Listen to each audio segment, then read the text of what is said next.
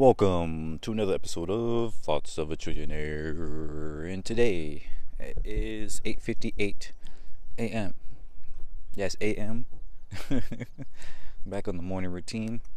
So yesterday on my YouTube, I went ahead and finally did what I said I was going to do and started to reconfigure my calendar, my schedule, based on my time boxing and my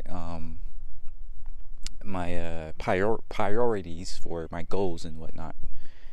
And that was definitely a fun little exercise. So go check that video out if you're interested. And let's get back to that experiment. See how long this lasts, and see how we can keep this going. I really feel better with having a kind of set schedule for things that I want to do. Again, the whole purpose of it is to not necessarily to kind of fit my life into specific boxes, but instead to carve out time for things that I really want to do. Because if you don't carve out time for yourself and for things that you want to do, it gets filled up by other things, by quote unquote emergencies or other, reactions, and this crow is just crazy. Like, it's all the way at the top of the tree, all the way at the tippy top, just making some noise. It's just hilarious. Kind of wish I could talk to them things, because they're so smart. Like, I'm not sure if I think I said this before, but it's cool that they recently found out that they have a concept of zero, or at least they can be taught the concept of zero, which is very, very interesting. But anyways, look, I distracted myself. Yeah, when you set your own schedule, right? When you time box your day, you give yourself the space to work on things that you really want to work on. When you actually consciously take the time to think about what you want to do, right? It allows your mind, it allows your body, your existence, or whatever, to become aware of what your actual priorities are. Rather than blindly reacting to everything in the environment, you react more to your own environment, to your own ideas of what you want to get done in life, what you want to experience, and things like that. Going back to what I was saying before in the last episode, you kind of become more aware of a different part of the environment, and thus your momentum, everything kind of flows more towards that way, and you can become more in flow. This is another interesting thing. It's like, the more I think about this idea of consciousness being, the important thing here, and free will kind of being an illusion, it's so interesting, because like everything, a lot of what we do in our lives kind of subconsciously refers back to that, right? Like the idea of getting in flow.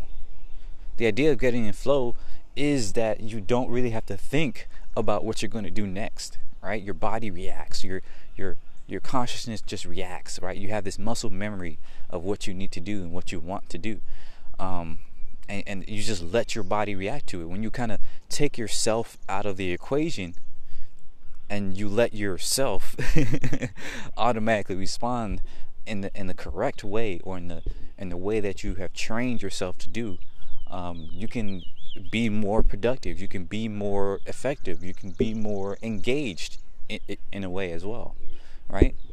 The conscious mind, the ability to become self-aware and to question yourself, and to think that you have free will, is actually a barrier oftentimes, right, to being super productive, to being super, not just productive, but to enjoying the moment, the moment, the life of moment to moment, experiences, which is very interesting to see. Goodness, like, is that necessary? These folks with the loud ass music. But which way am I going today? This way. But yeah, it's just so fascinating to see, right? And to have that idea that we need to just kind of get out of our own way. It's really good and really cool to think into the future, and to try and to engage in this illusion of free will. But at the same time, we have to admit that it often causes us to hesitate, causes us to second guess our, instincts. And oftentimes, when your instincts might be right, right? It might also be wrong, but what determines whether it's right or wrong is not necessarily, how much you thought about the situation, but more about how much you know about the situation, right? What you've become aware of in the environment, like what the risk factors are and what the opportunities are, right? All that stuff you can't know by simply thinking about it. You can't know by simply thinking that you have a choice or in the situation. You know by going to observe it, right? Becoming more aware of what's out there. And that just, once again, shows the importance of becoming aware of the environment, becoming aware of everything around us. But I don't want to beat a dead horse if people don't really, want to engage in this topic. And I feel like I'm repeating myself a bit. But anyways, yesterday I of course got back to doing some work, a little bit of work for my futurist job. So that was cool. We're getting to a point where our experience is really nice. Like it feels, they finally started animating some of it, adding some effects in there and everything like that. So the immersion factor feels pretty cool. The sense of perspective is pretty nice. So I'm very excited about what the client will say about it. He's going to experience it today. So that's going to be pretty cool. On the other side of it, or rather my other job, we're waiting to see, what that client says about, our recent iterations, just small stuff. And then it's going to be, handed to the engineering team so that they can turn it into, some actual pages, and that it's going to go live, and we're going to test that. They're going to use screen capturing technology to, like Hotjar and stuff like that, to capture what people look at, or rather what people click on and things like that, and that will give us more data. So that's very interesting. Waiting on that. And so besides that, I have to catch up on my Ask Like a Pro, research class. So I'm getting into that again. I meant to do that yesterday, but I didn't. I just started going down the rabbit hole of one of my long time passions. Actually no, I didn't get to go down the rabbit hole just yet. Actually, that was near the end of the day. Near the beginning of the day, not the beginning of the day, but near the end of my work week, I guess, or my work day, after I got all my actual work done. Started watching a lot of YouTube channels and stuff like that around, what's his name? Why am I so terrible with names? Something Laurie. Just a fun name to say, Laurie. And McWhorter, John McWhorter. Is it William Laurie? I think William Laurie and John McWhorter on is it Talking Heads or Bobbin Heads or something like that? I don't know, but they're two black guys, older gentlemen. One works at one's a professor at Brown, another is a professor at I forgot, another school. But I was watching their channel, watched a couple of their videos, and they were like hour-long videos, so it took a good chunk of my day, but it was worth it. Because they're very interesting, people. This Laurie dude is a black conservative, and that is like, number one, a black conservative in today's time is very, very controversial, right? A lot of people call these folks, Uncle Toms and things like that, and to be honest with you, I get it, because unfortunately the current day conservative party is not really not necessarily logical in many ways, right?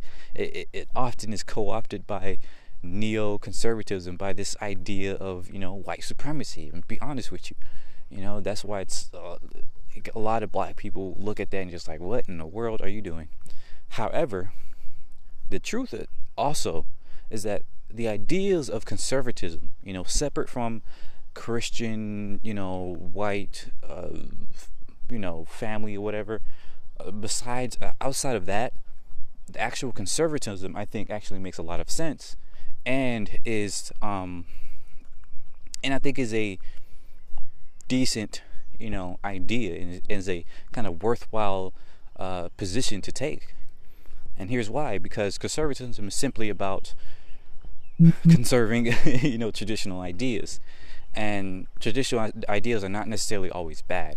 They can be, right? Especially in America, where a lot of the traditional ideas can have been kind of racist and sexist and patriarchal and all this other stuff. It's definitely true. However, there's also a lot of conservative ideas that have been very good, that have been very like cornerstones of civilization, or at least our society, for a long time. And I think I might have mentioned this before too. I talk about so much on this podcast, but in my eyes, the best conservatism is to pay attention to old cultures and take what works from old cultures, right?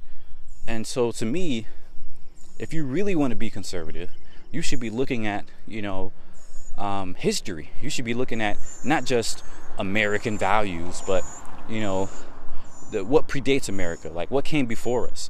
The Native Americans, the Greeks, the Romans, the ancient Africans, the ancient, Chinese, and all these other people. Like, take their traditions. Granted, I know a lot of conservatism is more about quote unquote American culture, whatever that is, right? And kind of valuing that, putting that on a pedestal almost. But in my eyes, like, the idea of conservatism being, appealing to tradition, it kind of makes sense. And the value to me is in, valuing other cultures, valuing any culture that has a long-standing tradition, and seeing why it has lasted so long, and how we can, bring that longevity into our own society, into our own culture. So from that aspect, I do respect it and do value it, and I do think it's important. But unfortunately, it's not really done like that today. But I'm not sure exactly what his belief system is per se, but they had some great conversations. McWhorter is a liberal, but he is standing up very, very strongly against this new kind of wave of wokeism, of the woke culture and cancel culture and stuff like that. And this I definitely understand. And here's why. And I've said this, and I'm not sure if I said this on a podcast, but I've said this in other places before, and it's like, in my eyes, growing up, the left and the right is not too different in the space of racism, right? Whereas the right, oftentimes is racist kind of overtly, right? At least in today's kind of modern society, a lot of the conservative or Republican, parties, like, basically seems like they don't want to give, actual help or admit, the difficulties of colored folks. And I say colored as in any people of color, not just black folks, but any people of color in America, right? And they tend to see minorities or immigrants as the enemy in a way, which is very concerning.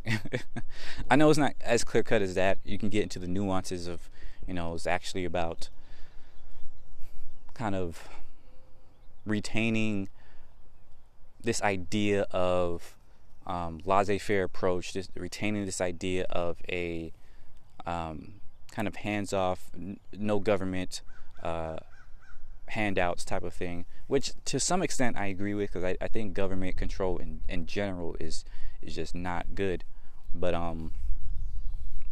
the Republican Party is more focused on, how can we have less government and less oversight and things like that, which and the big picture I agree with actually, and we'll get to that later. But how it's usually implemented, in today's society is more like, the ruling class, or which to say that means like wealthy folks can basically get away with whatever they want, and you have no regulations, no, things in place to stop them from, abusing the system or abusing people or things like that. And unfortunately, that's how it's often done in our society in America, which to me is kind of defeats the purpose of traditional values or whatever, if you're just gonna care about the ruling class. And this is why it's so hilarious when you see, kind of lower class white folks just clamor to the ideas of democracy. I'm sorry, to the ideas of the Republican Party, of like Trump and stuff like Trumpism, because that's like antithetical to the working class people, right? The wealthy folks don't really care, what color you are. They care about the money, right? And how can they extort more? How can they attain more wealth? And it's usually off the backs of the working class, and it usually doesn't really care about your quality of life. That's just the truth of it. Again, you can get into the further nuances with that, but that's how I kind of see it so far. But anyways, I wish I brought some water. Goodness. What was I? Oh yes, Mick Warder talking about wokeism, or the woke kind of ideas. And where I was going with that is that also on the left, this idea of neoliberalism. Excuse my language here. This is going to be very, provocative, but I'll call these folks the White Knights with the KKK, the White Knights with 3 Ks. And the reason is because very often, these so-called liberal folks kind of have this, what's the term, patronizing view of black people or of minorities, right? Where they kind of have this idea of they're here, they're gonna give you pity, and they're gonna give out a helping hand because you need it, and because you can't do for yourself, or all this other types of views. It's a inherently arrogant kind of stance, right? And I don't mean to say that in a stance of they think they're better than us. More like they kind of have this idea of, oh, you have to kind of put the kitty gloves on when you're helping black folks, or you kind of have to go down to their level, right? It's a more, in my eyes, it's almost a more insidious approach, right? Because it has an assumption that black people or minorities kind of need your help, right? Because they can't do it themselves. When in actuality, the problem is not that they need your help per se, or we need your help. The problem is that you need to get out the way, right? I just got to be honest with you here, right? A lot of times, many of our systems, in Africa, and the natives, for instance, a lot of these places, they didn't just fall apart. It's not like we, suddenly, like it's not like we couldn't figure out how to create a society on our own. It's not like we couldn't, bootstrap our ways, if you will, from nothing and to creating a society or anything like that. The fact of the matter is, colonialism completely destroyed our way of life. Colonialism completely destroyed indigenous, societies and their way of life and their environment, everything like that. And so what you're actually seeing today is not the culmination of centuries or thousands of years of progress, right? And it's not that indigenous societies can't, create toilets or whatever, or can't create functioning economies by themselves. It's that colonialism destroyed everything. And so we're kind of stuck trying to pick up the scraps, and try to, rebuild what we had, while at the same time still being exploited, right? Even in America, a lot of black people are still being exploited. A lot of minorities are still being exploited to this day. So it's not like you have to, help out because we need your help per se. It's more like you just need to get out the way. Allow people to do what they do best, right? And that's the problem I see with woke culture. It's this idea that,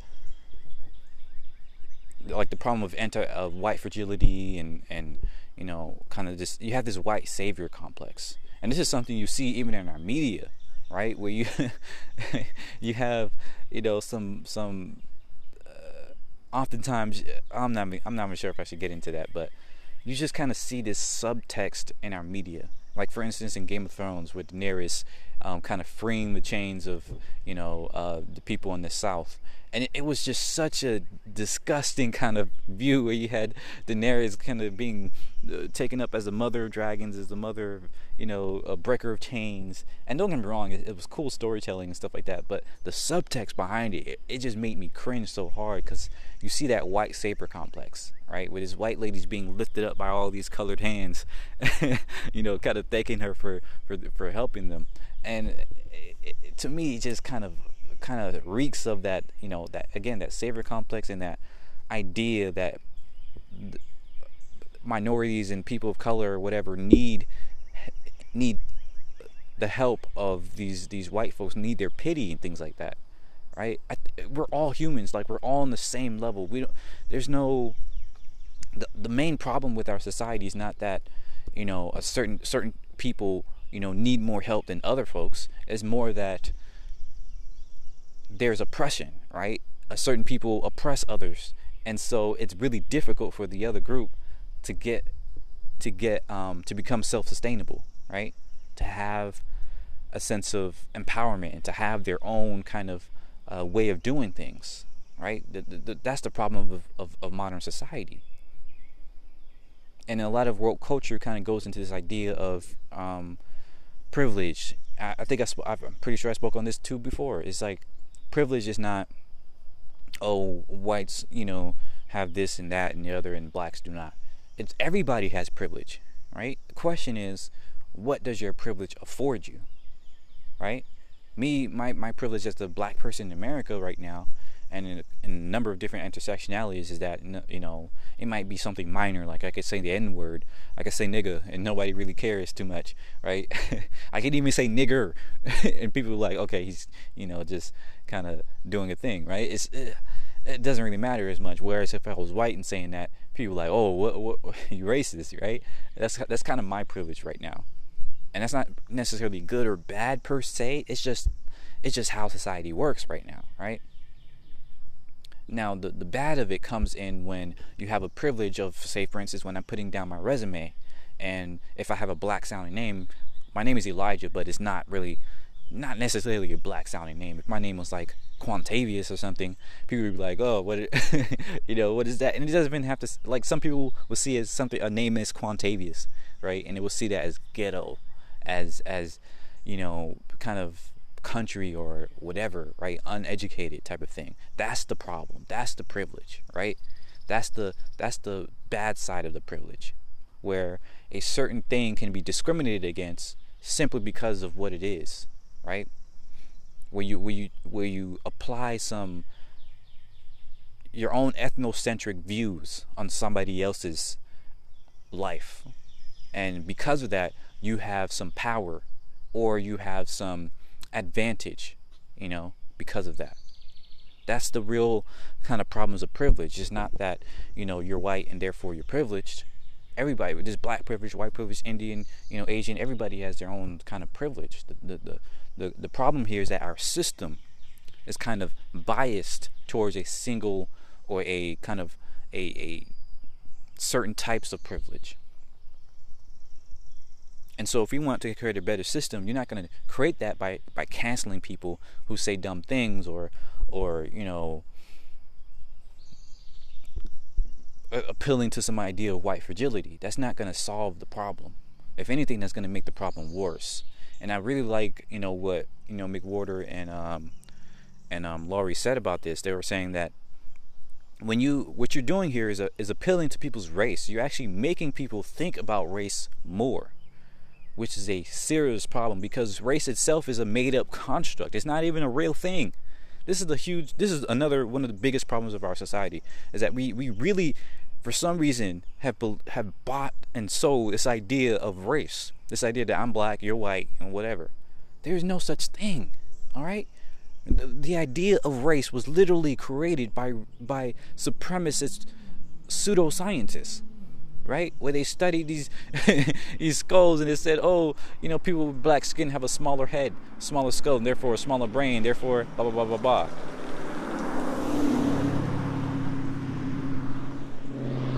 Loud cars.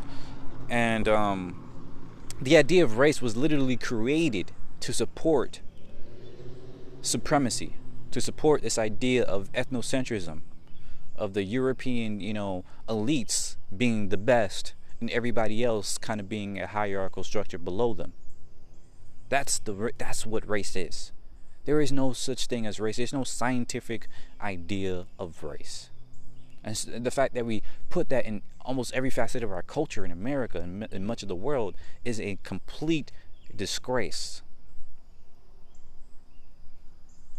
So if you're trying to solve racism, you're not going to solve it by making people by saying blacks and whites, by white fragility, and here's the white agenda or whatever. That's not a concept. That's not a real thing. You're just making up a concept, and by attacking people with this concept, by bludgeoning them in the head with this idea that you're white, therefore you're privileged, therefore people are just going to get defensive, right? When you attack somebody, they get defensive. That's the human nature. And because of that, they're going to cling closer to this made-up idea of race. And you're just going to have more problems. This is why you have the backlash of neoliberalism and this kind of this idea of white purity or whatever it's called, right? It doesn't even make sense, because all you're saying is that we should be inbred. This is all you're saying. It doesn't really make any sense. Before the 16th century, people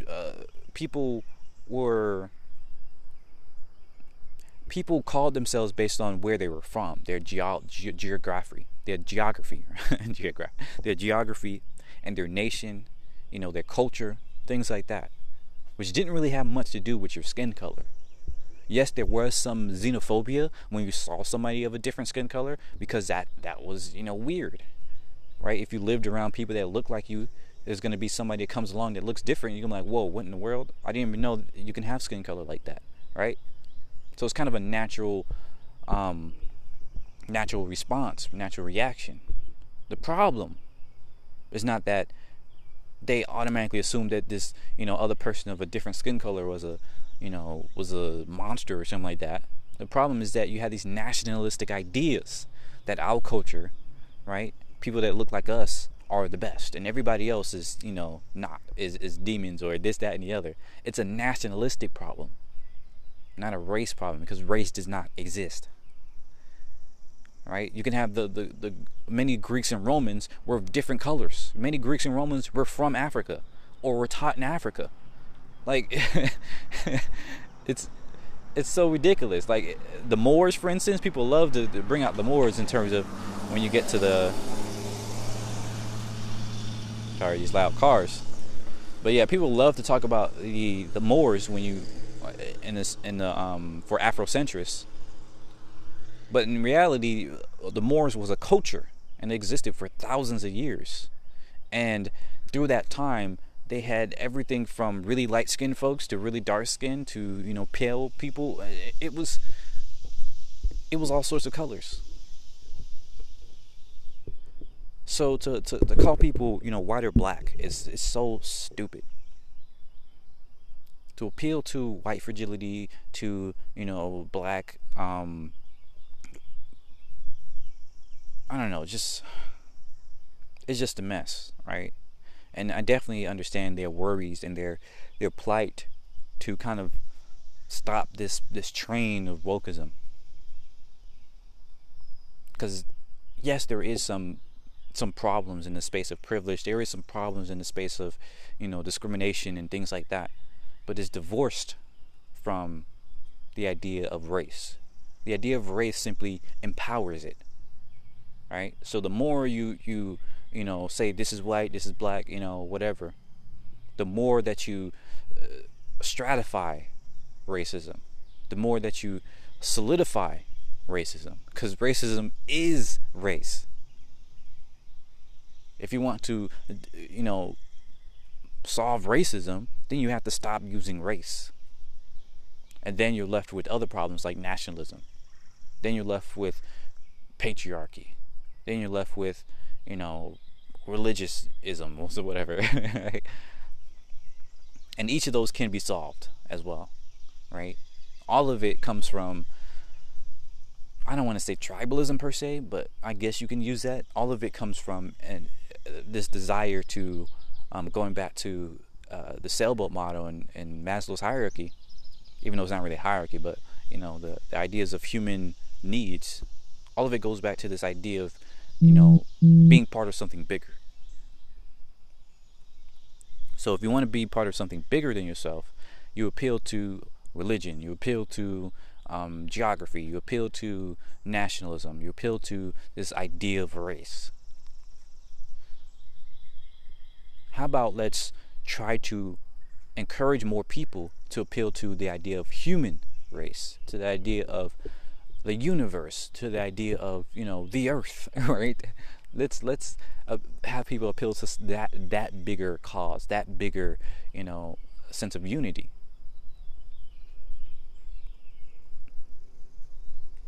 That's what we really have to do. Now, I do also have to say,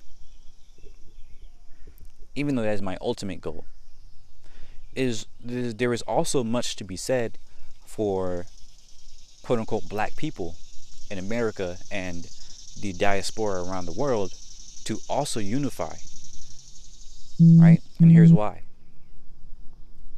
Because all of us that comes from the African diaspora, we share a common cause, and we share a common oppressor and a common oppression, and that is being discriminated against on the basis of our skin color, being stereotyped and, you know, radicalized against on the basis of nothing but our skin color.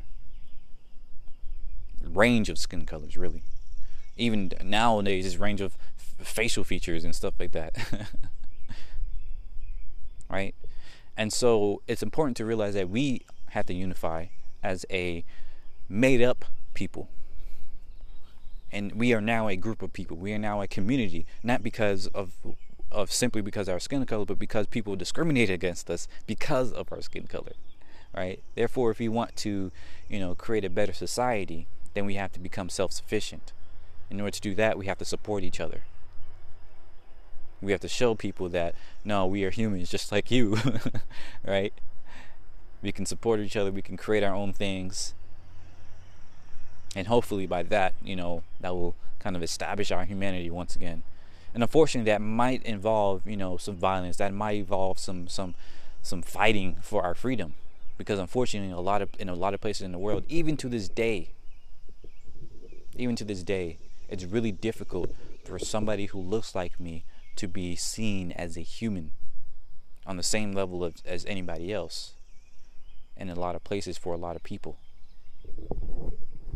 Because when the neoliberal looks at the black person and assumes that you have to, you know, lower your standards in order to let them in, and assumes you have to, you know, give them a handout in order to, you know, let them in, that also is a kind of racist idea, because you're assuming it not based on what they actually did, not based on their actual background. You know, you didn't really ask them.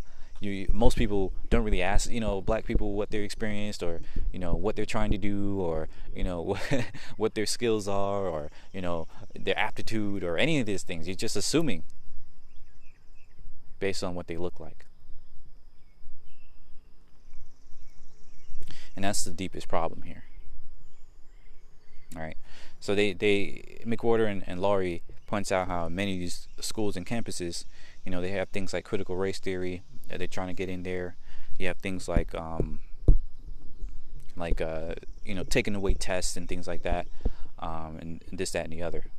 There's a lot of things going on in the campus thing I'm not really aware of, because I'm not, you know, never went to college, but I find a lot of that very disturbing. Now, I do agree that we should take away tests, but for a completely different reason than for, you know, just because, you know, black people may have a problem with it. It's not because black people have a problem with it. It's because tests themselves are heavily biased towards wealthy people. Because tests themselves is a let that car pass. Because tests themselves are often created by companies, right, that are trying to make a profit. And so they make the test in such a way that you need the test materials in order to pass the test. And so a poor person has to somehow afford, not only their regular school books and their regular, things like that, and as well as the problems of poverty, but also trying to afford to buy practice materials, to buy test taking materials, and have some time to do all that. That's the problem with tests. It's not that black people just can't take tests. Is that the very fundamental idea of tests is biased towards, people who can afford to study for the test, which defeats the whole purpose of educating people and, testing for people's aptitude or for their, learning apparatus or their learning growth.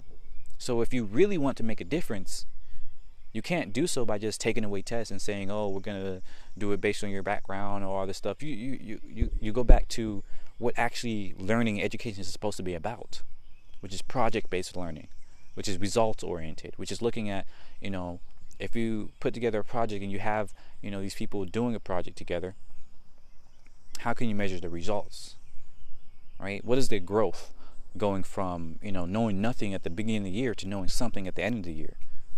How do you measure that? When you can measure that as well as the results, you have a way better idea of that student's abilities and skills and aptitude, and from that you can determine their whatever your entry criteria is for your institution. It's not that we have to lower the standards for black people or for any other person of color or minority or whatever. Is that you have to fix the standards so that they're not biased towards wealth.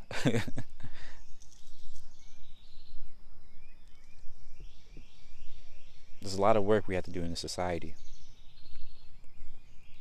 And we can't go around assuming that we're doing the right thing without actually asking the right questions, without actually asking the right people, without actually doing the research into tradition, into psychology, into understanding culture, into understanding people, and so on and so forth.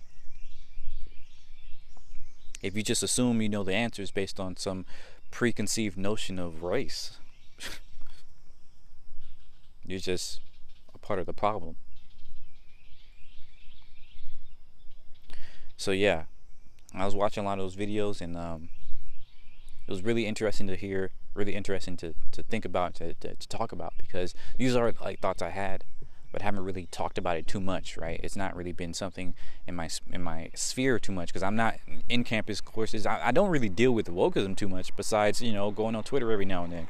And like I said before, my Twitter feed is pretty much curated, right? I don't really see a whole lot of cancel culture on my personal feed. I have to go, kind of down the line for that. I mostly see, science or technology and business, and I do see like liberal stuff, but it's not like, oh, let's cancel this person or let's whatever. It's more about let's end capitalism. And that goes into the final thing I was doing yesterday, is getting a little bit into one of my favorite kind of ideas is anarchism. I've been a fan of anarchy for a very, very long time, but I've never really delved into the literature and stuff like that, which is my fault. Like, I really should have went into it. But now I'm finally finding more information about it. Recently found the Anarchy Library, anarchy. What is it? Anarchy.works. Really cool website. The primer on anarchy with, a whole bunch of, they basically ask a bunch of questions that people would typically ask against anarchy and answer them. Be like, nope, that's not true. Here's why, and it's absolutely amazing. This YouTube channel I just found called St. Andrewism. talks a lot about anarchy or different ideas around this space of mutual aid and all this other stuff, and it's just amazing, absolutely amazing. So for those that are not aware, that are like most people and automatically assume anarchy means chaos, or anarchy means a mess or whatever, allow me to enlighten you. If you haven't guessed already, based on everything that I've been saying in my past couple of podcasts and episodes and things like that, what I think, and what a lot of history and science and psychology kind of points to, in my opinion, is that anarchy is the natural state of humans, natural state of the world, really, and for a good reason, because it allows the ultimate freedom. It allows everybody to to live the types of lives they want to live without some other coercive force, right? Forcing them to do this or do that, or live this way or live that way, right? And that is a great thing, because it allows the ultimate creativity. It allows actual innovation beyond simply what a certain state or a certain group of people value. And there's so many arguments against anarchy, and almost all of it comes from propaganda, comes from a misunderstanding of what anarchy even is, and really it comes from a misunderstanding of humans, right? It comes from a natural misanthropic idea of humans that has been kind of established through the last couple, maybe centuries of capitalism itself, right? People automatically assume you can't have anarchy because, people are naturally selfish, people are naturally, violent, people are naturally this, that, and the other, so you have to have some government system in place, you have to have some laws in place in order to, establish order. If you've been paying attention, you'll know the mistakes in all of that, because psychology shows that no, people are not naturally violent or selfish or any of these things. People, by and large, are very good people, are good folks. They're most humans are pretty chill, if you will. Right? People are just trying to live their best life. Most people don't just randomly do violence or or randomly selfish or anything like that. Most of that is a response to the facsimile that is scarcity. Like I've said before, scarcity itself is created. It's created from these market forces, from consumerism. When you have a whole bunch of people hoarding, right, wealth and resources and stuff like that, you're creating an environment of scarcity. And therefore you're creating an environment where people want to be selfish. Where you're creating an environment where selfishness is rewarded.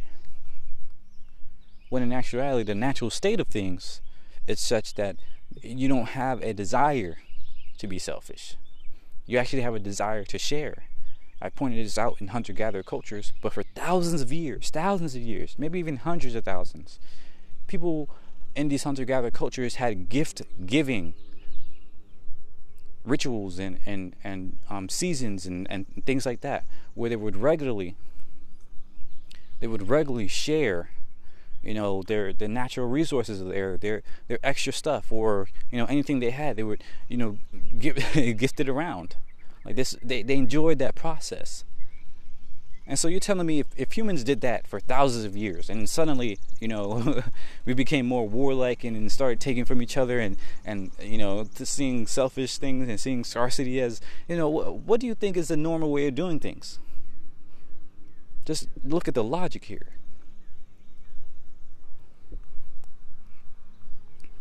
I'm not going to get to it too much right now because I have to go. Got a meeting at 10. But the fact of the matter is that anarchy is definitely the way to go. I'm going to be talking about it a lot more in the coming episodes, so hopefully you'd like to stick around for that. But suffice to say that we can get a whole lot more from an anarchic society, where you have a free, borderless society where if you disagree with people in this certain area, you can just move. You can just, easily go to the pick up and go to another area, go to another group. No problems. Like, when you try to force people to believe in a certain way in a large amount of area, what you're actually doing is forcing people, is applying violence in order to get people to follow your specific way of life. And what that does is, number one, it destroys, any sense of cohesion and unity. Right? We think we have a lot of cohesion and unity because we have these giant states. But that's not the truth. For a fact that a lot of people fundamentally disagree. And the only reason why, they aren't in their own place is because we don't allow that. Let me pass this lawnmower over here. But yeah, goodness, there's just so much that goes into this. There's so much, and almost every aspect of our society is kind of a sham, kind of an illusion of safety and of freedom. And most of us know this. Most of us know that we're not actually free. Like, if you wanted to, tear down your house and build a new one, for a fact that you can't. You're going to have so many permits and so many things. And we like to think that there's, we have those permits and all that stuff for a reason, right? We have, this to keep order so that people won't do crazy things. But in actuality, it's really because certain people have the power and most others do not. Right? And if you really wanted to care for the environment and things like that, then you would simply have local systems. You have these hyper-local communities where people can only get things from their local environment. And if they wanted things from afar, you trade for it. Today, most of our luxuries and our things from our imports comes from slave labor. It's a wake-up call to many people in America, is the fact that we don't get our luxuries because capitalism is the best, because we are doing things the right way, because we're so advanced. We get most of our luxuries because we're oppressing other people. Because much of our society is built off the back of slave labor, even to this day. Most of our computers, most of our rare earth metals, they are literally rare. Where do you think that comes from? And people just turn a blind eye to it. Just say, oh, that's and it's easy to turn a blind eye to it because it's not in your face. It's not in your front yard. You don't see it. And so you can very much not believe it. But that's just the facts of the situation. The world that we live in, most of our society is built off the back of slave labor to this day. And it's so hilarious in a way, and mostly sad in others, is that when you say, hey, slavery is bad, people are like, yeah, slavery is terrible. Can't believe we've ever done that. And yet we're still using slavery in order to build our entire society. Like, the disconnect here is just so crazy. The delusion is absolutely insane.